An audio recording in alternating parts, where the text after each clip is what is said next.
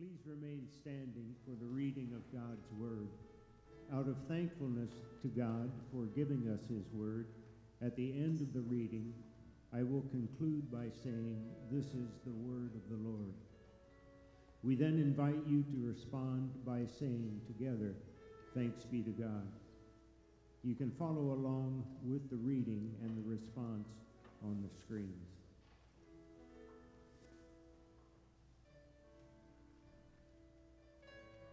When the Son of Man comes in his glory and all the angels with him, then he will sit on his glorious throne. Before him will be gathered all the nations, and he will separate people one from another, as a shepherd separates the sheep from the goats. And he will place the sheep on his right, but the goats on the left. Then the king will say to those on his right, "Come, you who are blessed by my Father, inherit the kingdom prepared for you from the foundation of the world. For I was hungry, and you gave me food. I was thirsty, and you gave me drink. I was a stranger, and you welcomed me. I was naked, and you clothed me. I was sick, and you visited me. I was in prison, and you came to me."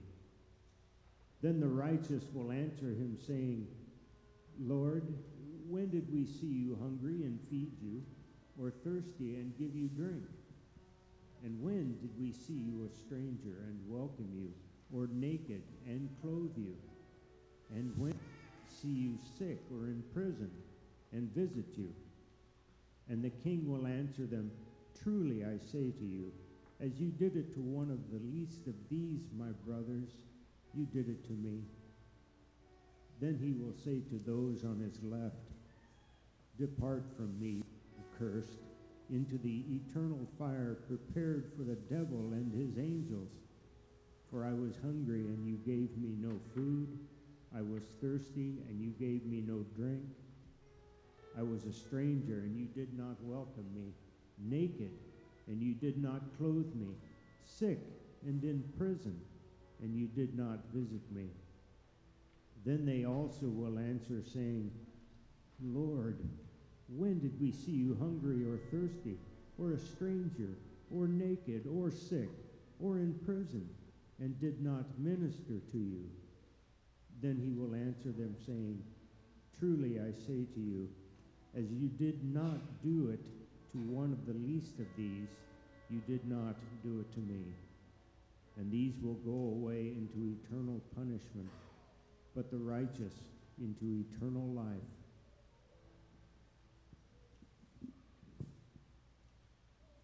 This is the word of the Lord. Thanks be to God. All right, amen. You guys can grab a seat. Thanks, Justin. I'm sorry I doubted you there for a minute.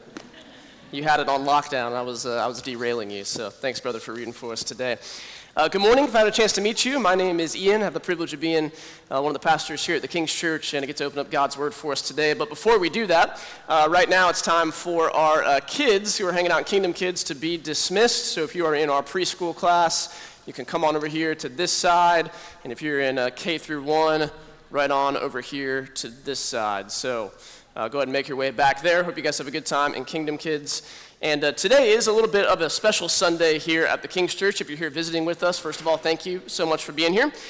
Typically, we are working through a book of the Bible, kind of just preaching line by line, verse by verse through those. But today, we have a special occasion. It is a Compassion Sunday here at the King's Church. And so we're going to spend some time, especially at the end of service, talking about our partnership with Compassion, hearing some of the updates on a church plant that we have helped sponsor with Compassion. That's in Northeast Brazil. And if you're here today and you're wanting more information about Compassion, maybe you even want to sponsor a Compassion child, you'll have a chance to do that at the end of service. But before we jump to that, what is more important than even just the King's Church or even Compassion as an organization is reminding ourselves of the motivation, reminding ourselves of the why behind the work of caring for the least of these, to borrow a phrase from that passage that Justin just read for us. Because we think about ministry to the least of these today, I think there's some things going on simultaneously that can make this particularly challenging.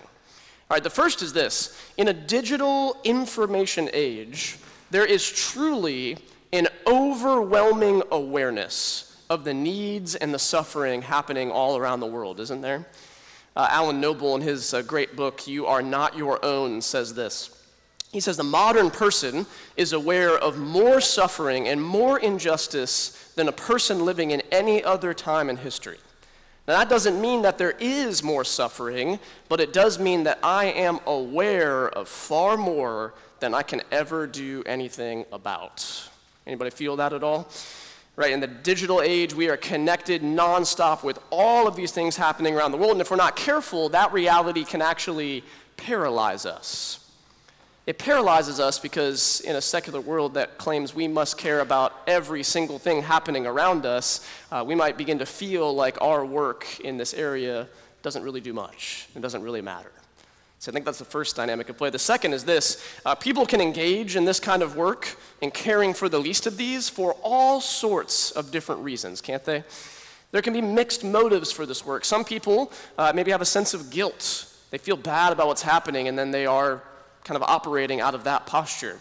Certainly in the world that we live in, there can be a prideful component to this, right? There's the idea of virtue signaling. People can care about the least of these because it actually helps their brand and their reputation. Maybe for some, there's this idea of trying to earn back favor with the Lord or buying penance for things that have gone wrong in our lives. So here's the reminder in light of that I want to encourage us with this morning. First of all, this work of caring for the least of these, it truly matters.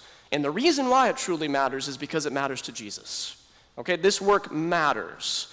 And there is no better motivation for this kind of work than the gospel of Jesus Christ. In fact, any other motivation, any other foundation, any other compelling reason to do this will eventually fall short. The gospel for the people of God must be our motivation for caring for those who are in need. So this morning, as we look at this passage from Matthew 25, here's our main idea, and then I want to pray for us before we jump in. True disciples of Jesus are so transformed by the gospel that the king's interests joyfully become their own. True disciples of Jesus are so transformed by the gospel that the king's interests joyfully become our own. Let's pray. Let's ask the Lord to bless our time in his word. Would you pray with me? Father, we're grateful this morning for the chance to be here in this building, to be here for the purpose of worshiping you, Jesus, our King, who is worthy of that worship, and for the chance to be reminded and encouraged and exhorted from your word. And so I pray right now, Holy Spirit, that you would give us ears to hear, you would give us eyes to see, and hearts that are softened to respond to the good news of the gospel. May we, before we even think about those in need, before we think about anything else going on in our world right now, may you focus our attention on you, Jesus. Reorient ourselves back to you in this time, away from all the other things that tend to distract us, that burden us, that weigh us down. And in your kindness, may you both draw us to repentance and also to a greater worship of you. May you stir us up for love and good works, and may we be a people who proclaim the good news of the King and the kingdom of God to the people around us, whether it be here locally or halfway around the world. Stir us up for that work today, we pray. In Christ's name, amen. All right, this story from Jesus, this teaching about the sheep and the goats, it's a pretty controversial passage, and we'll talk about why as we work through it together. But what I want to do is just kind of take the three main characters in the story. I want to talk about the sheep, I want to talk about the goats, and then I want to talk about the king at the end. Now, the context here is that the disciples have just asked Jesus about the signs of the end of the age. And we're at the very end of Jesus' earthly ministry here in Matthew 25. In fact, this is his final teaching to the disciples before he shares the Last Supper with them and prepares for the cross. And so let's look back in the passage beginning in verse 31 and set the context a little further. Jesus says, "When the Son of Man comes in his glory and all the angels with him, then he will sit on his glorious throne. Before him will be gathered all the nations, and he will separate people one from another as a shepherd separates the sheep from the goats.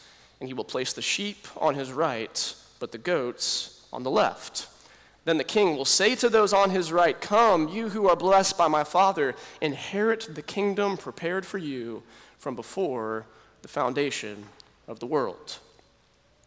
Now, I know most of us in here are not farmers, right? Maybe there's a few. Actually, I know there's a few, okay? But most of us are not farmers, okay? Sheep and goats, very similar looking animals. They often spend a lot of time together grazing in the fields. However, they would be separated for a few important tasks, such as shearing or milking or sleeping at night. Now, the sheep had more wool to keep them warm, so at night they would bring the goats inside and would take care of them. And in Jesus, in his earthly ministry, he comes and what does he call himself? He is the good shepherd. He is the good shepherd over the flock of God. But that role of being a good shepherd will also come at the end of all things. He will take up the role of a shepherd in judgment, of separating the sheep from the goats at the end of all things. As we recite often in the Apostles' Creed here at the King's Church, Jesus has ascended to heaven. He is seated at the right hand of God the Father Almighty, and from there he will come to judge the living and the dead. And when that happens, the sheep in this story will go to his right, the place of honor and authority, and then the goats will go to the left, the place of dishonor and shame. Now, the obvious question is, well, who are the sheep and who are the goats? What separates the sheep from the goats in this story? What is the difference between the two? And Jesus tells us beginning in verse 35. He says, "For I was hungry, and you gave me food. I was thirsty, and you gave me drink. I was a stranger, and you welcomed me. I was naked, and you clothed me. I was sick, and you visited me. I was in prison, and you came to me." But then the righteous will answer him, saying, "Lord, when did we see you hungry and feed you, or thirsty and give you drink? When did we see you a stranger and welcome you, or naked and clothe you? And when did we see you sick or in prison and visit you?" And the king will answer them, "Truly I say to you, as you did it to one of the least of these my brothers, you did it to me." So who are the sheep? The sheep, according to Jesus, are the ones who acted toward the needy, toward the least of these, as he calls them. He is separating the sheep from the goats by their evaluation and their care and concern for those who are in great need. And indeed, the sheep in the story have provided the basic necessities for human life, haven't they? I mean, they fed the hungry. They gave water to the thirsty. They welcomed the stranger. Being a stranger in the ancient world was a dangerous reality. If you were traveling a great distance and you found yourself at a place overnight, even the inns of the day were dangerous and often crime-ridden. Hotels, or certainly Airbnbs, as we think of them today, are a modern amenity. If they weren't going to spend the night out in the open somewhere, they needed to be welcomed into a home. In fact, the early Christians developed a reputation for just that kind of hospitality. They clothed the naked. Nakedness was a sign of poverty and an inability to buy clothing. They visited the sick and the imprisoned. You see, before modern medicine, visiting the sick would mean providing companionship, potentially at the end of someone's life. They had no idea what may have been wrong and how long they had. And the last place you would ever want to find yourself in the first century is in a Roman prison. There were places of punishment and often great isolation. One commentator said that people avoided Roman prisons like they avoided the plague. And to treat people humanely in a prison would have been an astonishing and startling reality. Now, I want to make an important observation that's often overlooked in this passage. You may have caught it in the reading, but when Jesus says, "You did it to the least of these, my brothers, you did it to me." Now, anytime Jesus uses that term brothers, which also encompasses sisters, by the way, it's the language of family, he's always referring to other disciples and believers of Jesus. So he seems to be indicating when you care for the least of these in the family of God, you are caring for Jesus himself. Now, does that mean we don't care about the needs of our neighbors? Does that mean we don't care about the needs of those who may not be Christians? Well, surely not. Here's the pattern of the scriptures in this regard. The emphasis begins here in the church, and then it moves outward to the world. Listen how the Apostle Paul puts it in Galatians 6. He says, "So then, as we have opportunity, let us do good to everyone, and especially to those who are of the household of faith." Two important phrases there, by the way. As we have opportunity. If you really resonated with my introduction with being overwhelmed by the needs of the world around us, let me encourage you, brothers and sisters, as we have opportunity. You are not the Savior, but we do have opportunity. As we have opportunity, let's seek to do good to all, but especially those who are of the household of faith. That means that we surely must care for the least of these outside the church, but the challenge seems to be this: if we can't do that in here, how are we going to do it out there? If we can't start in here caring for one another, how can we possibly care for those who are out in the world? Our care for those outside the church is an overflow of our care for those inside of it. After all, it was Jesus who said in John 13, "All people will know you are my disciples by your love for one another." See, Jesus' words here are a challenge to all of us who might like to remain private and comfortable in our day-to-day lives. This is why we are called to live the Christian life together as a family, in order that we might care for one another in this way. This is the ordinary beauty of life in the local church.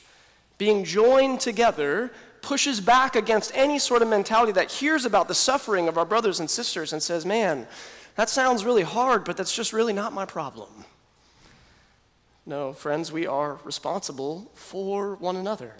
We are called to jump into the mess together. When someone has a need, we do all that we can to come alongside them. We are to bear one another's burdens. This is what the sheep are commended for. Now, I said this was a controversial passage. The reason that has long perplexed readers of the Bible is because this teaching, it sounds a little bit worksy, doesn't it? On the surface, it doesn't seem to fit with that message of salvation by grace alone, through faith alone, that we hold dogmatically to. I mean, are the sheep given this place of honor in the kingdom because of their good works? What's going on here? Well, there's a few observations I want to draw your attention to that I think help us in this regard. The first is this, and this is the most important thing. Did you notice the response of the sheep? The sheep in this story are surprised. The sheep are surprised. That's the key to the whole passage, I think. The righteous, when they hear Jesus commend them for all this activity, they kind of go, "Well, that's great and all, Jesus, but when exactly did this happen? We honestly don't remember." That's the thing we can't miss. They are completely unaware, which means this: they haven't been keeping track of their good works. If this parable were about good works getting you in, then surely they would have been keeping track. They would have made sure that Jesus' list lined up with their list, right? But that's not the response. Instead, the sheep, the righteous, they acted this way simply because this is who they are. It has less to do with their actions and more about who they are. This is what sheep do. Brothers and sisters, the sheep and the goats is not a teaching about working our way into heaven. It is a teaching about the transformational power of the gospel. The righteous here had been so radically changed, so radically transformed by the gospel, the good news of God's grace toward the undeserving, that it just simply was a part of who they are. Their care for the least of these was an evidence of their faith, not the basis of it. The good works of the righteous were the fruit of the gospel being lived out in their life, but it was not the root. The root, just as it is elsewhere in the rest of Scripture, is the life, death, and resurrection of Jesus Christ on their behalf. That when they see the kindness of God toward them in Jesus, they are moved to repentance and faith. The sheep are surprised. They're not keeping track. That's the first thing. The second thing is that the sheep are rewarded an inheritance of the kingdom from their Father. Think about that word inheritance for a moment. You don't earn an inheritance. No, an inheritance is given to you by nature of your relationship. As Pastor Josh from Tallahassee said a few weeks ago, all that belongs to Christ by rights belongs to us by grace. And here, the inheritance language is reminding us that we have been given a grace and a mercy because of our relationship with God our Father. Charles Spurgeon says this on this reality. He says, "A man does not fear to lose that which he wins by descent from his parents. If heaven had been the subject of earning, we might have feared that our merits had not really deserved it. But when we do know whose sons we are, we know whose love it is that makes glad our spirits. And when we inherit the kingdom, we shall enter it not as strangers or foreigners, but as sons coming to their birthrights. That's the language that's used. So the sheep are surprised.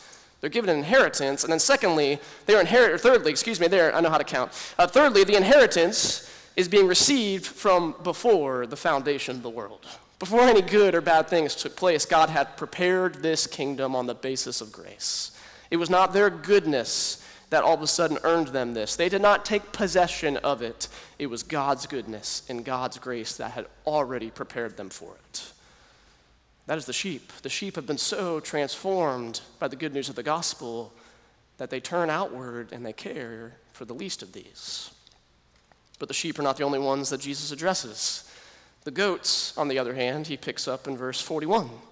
And the language is hard. It says, "Then he will say to those on his left, 'Depart from me, you cursed, into the eternal fire, prepared for the devil and his angels. For I was hungry, and you gave me no food. I was thirsty, and you gave me no drink. I was a stranger, and you did not welcome me. Naked, and you did not clothe me. Sick and in prison, and you did not visit me.' Then they also will answer, saying, 'Lord, when did we see you hungry or thirsty or stranger or naked or sick or in prison and did not minister to you?' Then he will answer them, saying, 'Truly, I say to you, as you did not do it to one of the least of these, you did not do it to me.' And these will go away into eternal punishment, but the righteous into eternal life." You'll notice the language is exactly the same as the sheep, just in the negative. The goats did not do any of these things. They failed to show any evidences of having been changed and transformed by the gospel of the kingdom of God. But here's the thing. No one here wants to be a goat, right? Now, I know we use goat a little differently right now. Maybe some of you are striving after that greatest of all time tag, all right? But here in the passage, Jesus doesn't have that in mind. Nobody wants to be a goat here. No one deep down is reading this and thinking, "Oh man, I hope that that's my reality." Everyone wants to receive the blessing of being in the kingdom. But here's the scary thing. The goats are just as surprised as the sheep, aren't they? It's the exact same response of surprise. They fail to see that they've done anything wrong. So what do we make of that? Well, if we zoom out for a minute, there is a theme that Jesus is developing here in this final teaching. Right before this, he told his disciples 2 other parables. The first is the parable of 10 bridesmaids. 5 of them prepared wisely for the coming of the groom by bringing extra oil for their lamps. They were charged with leading kind of this procession at night. And 5 of them were foolish and didn't bring any extra oil. And when the groom was delayed, they were left out of the wedding celebration because they failed to prepare. Then he moves on to the parable of the talents. A master entrusts talents, which is money, to some of his servants. Then he leaves for a long time, and when he returns, he expects that these servants have yielded a return on the money that he entrusted to them, which most of them do. But then there is one wicked servant who takes that talent and buries it in the ground and does nothing with it. And when the master returns, he digs it up and says, "Here's your money back." But he is condemned for his lack of action, his lack of doing something. Then we get here right on the heels of that to the story about the goats. And what do the goats do? They fail to act when they see people in need. Are you sensing the theme? Over and over again, Jesus is warning of the danger of the sin of omission. The sin of commission is when you are actively participating in a sinful thing. But sins of omission, as James defines it in chapter 4, it's a failure to do what we ought to do. That theme is running through here. Jesus is making the startling claim that being indifferent toward the least of these, especially the least of these, my brothers and sisters, being indifferent toward the hardships of your neighbors is ultimately an indifference toward him.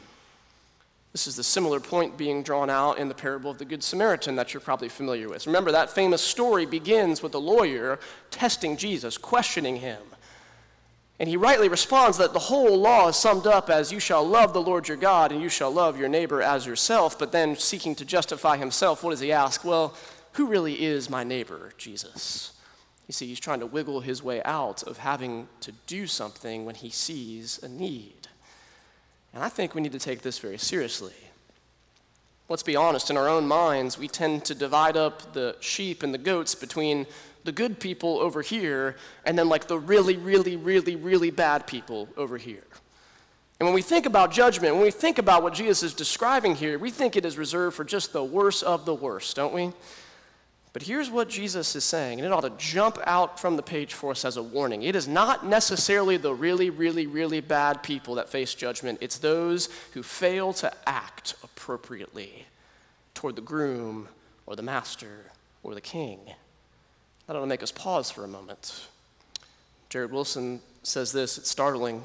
He says, hell is real and eternal because God's holiness is real and eternal. The frightening thing is that to enter hell, all one has to do is nothing. All you have to do to go to hell is not rock the boat. Accept the status quo. Hell is quite easy to enter. But outside of Christ, because outside of Christ we stand condemned already, we need simply to do nothing. The sins of omission is what marked the goats. It's what marked the wicked servant. It's what marked the foolish bridesmaids. So what do we do in the face of that? What hope do we have? How do we get in on this gospel transformation so that our lives look like the sheep and not the goats? How are we freed from either keeping score or how are we freed to wake up from our negligence to the needs around us? Well, I think to answer that, we can't look first at the sheep and just try to emulate them. We also can't just look at the goats and try to avoid them. In fact, as crazy as this sounds, I don't think we can even start by looking at the least of these first. Instead, if we're really going to experience the transformation that's described here, we have to start by looking at the king. We have to look at the king. I learned this week that this is the only place in Jesus' teaching where he explicitly refers to himself as a king. We've been reading in CBR, and maybe you'll sense it. He talks a lot about, you say that I'm a king at the end of his life. And he talks a lot about the kingdom. Of course, it's assumed all through his ministry, but the only place he explicitly connects the dots is right here in this passage. That's a little bit of a freebie for us at the King's Church, but I feel like you should know that. But why is that important? Well, that's important because if Jesus is identifying himself as the king, that means his kingdom ought to be marked by what's going on in this passage. And while Jesus as king is a hidden reality to most right now, there is indeed a promised day coming. It's the day that we sang about in that first song, where all will recognize his royalty, where every knee will bow, where the nations will stand before him in judgment and give an account, and all people will see his glorious throne. So as we await that day in the future, there's two profound realities about the king that we must grasp if we're going to be transformed by the good news of his coming kingdom. The first is this, that Jesus, as the king, he identifies with his people. But even more profoundly than that, King Jesus identifies with the lowliest of the citizens of his kingdom. And what kind of king does that? I mean, most kings don't even want to acknowledge the lowly, if we're being honest. They want, if you're going to see a representation of the kingdom that they're leaving, I mean, who do you want to show off, right? The bright, those who have it all together, the successful, those who are thriving and flourishing, but that's not where King Jesus is found in his kingdom. He is not found amongst those who have it all together. The gospel tells us that Christ has so taken our concerns and our state upon himself that when you did it to that hungry person, when you did it to that thirsty person, when you cared for the least of these, you cared for him. When Saul, later known as the Apostle Paul, was persecuting and murdering Christians, and Jesus strikes him blind and shows up and says to him in a vision these words in Acts chapter 9. He says, "Saul, Saul, why are you persecuting not my people, not the church? Why are you persecuting me?" Jesus identifies with the lowly. He identifies with the suffering. He identifies with the least of these.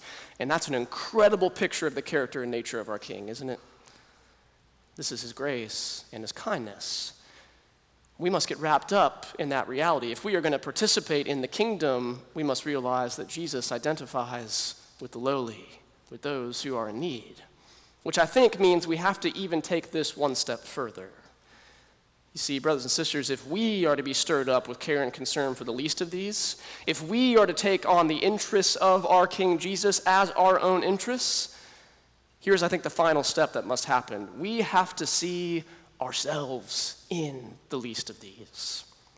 The way that the righteous are so moved and so transformed by the gospel is because they recognize themselves in that place of need. See, when we realize that we were hungry and Jesus fed us with the bread of life, when we realize that we were thirsty but Christ gave us living water, when we realize that we were strangers but yet we are welcomed into the family of God as a brother and a sister and a son and a daughter, when we realize that we were naked and we were clothed in Christ's righteousness, when we were sick with sin and healed by the stripes of Jesus, when we were in prison, slaves to our sin, but ransomed at the cost of his own blood, when we find ourselves there and we see that Jesus has met us there at our worst, at our greatest need, that's where our joy is found. That is where we begin to be changed by the gospel. That is how we are transformed so that the interests of the King become our interests. Right back before COVID hit, back in the good days, February of 2020, honestly, I got to travel with Pastor David and Pastor Pat. We got to go with Compassion to Tanzania.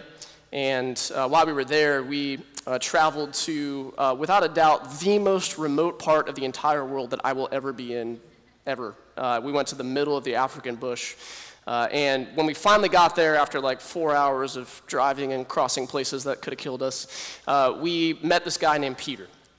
And Peter was a pastor at this church out in the middle of nowhere, Africa.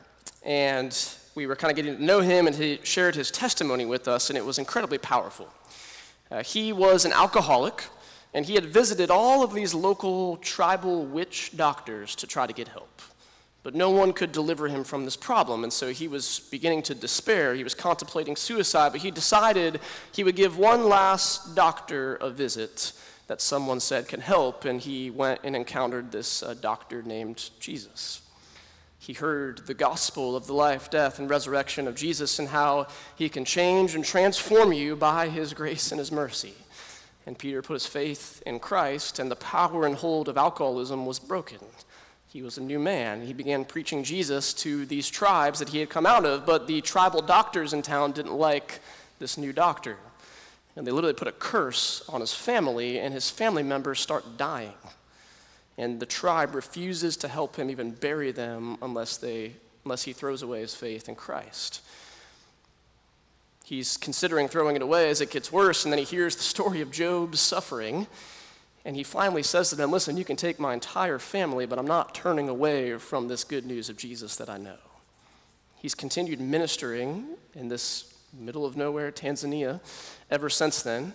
He is caring for those who are in incredible need. He's planted 10 churches in the African bush. He pastors a church that hosts a development center for 100 Compassion kids.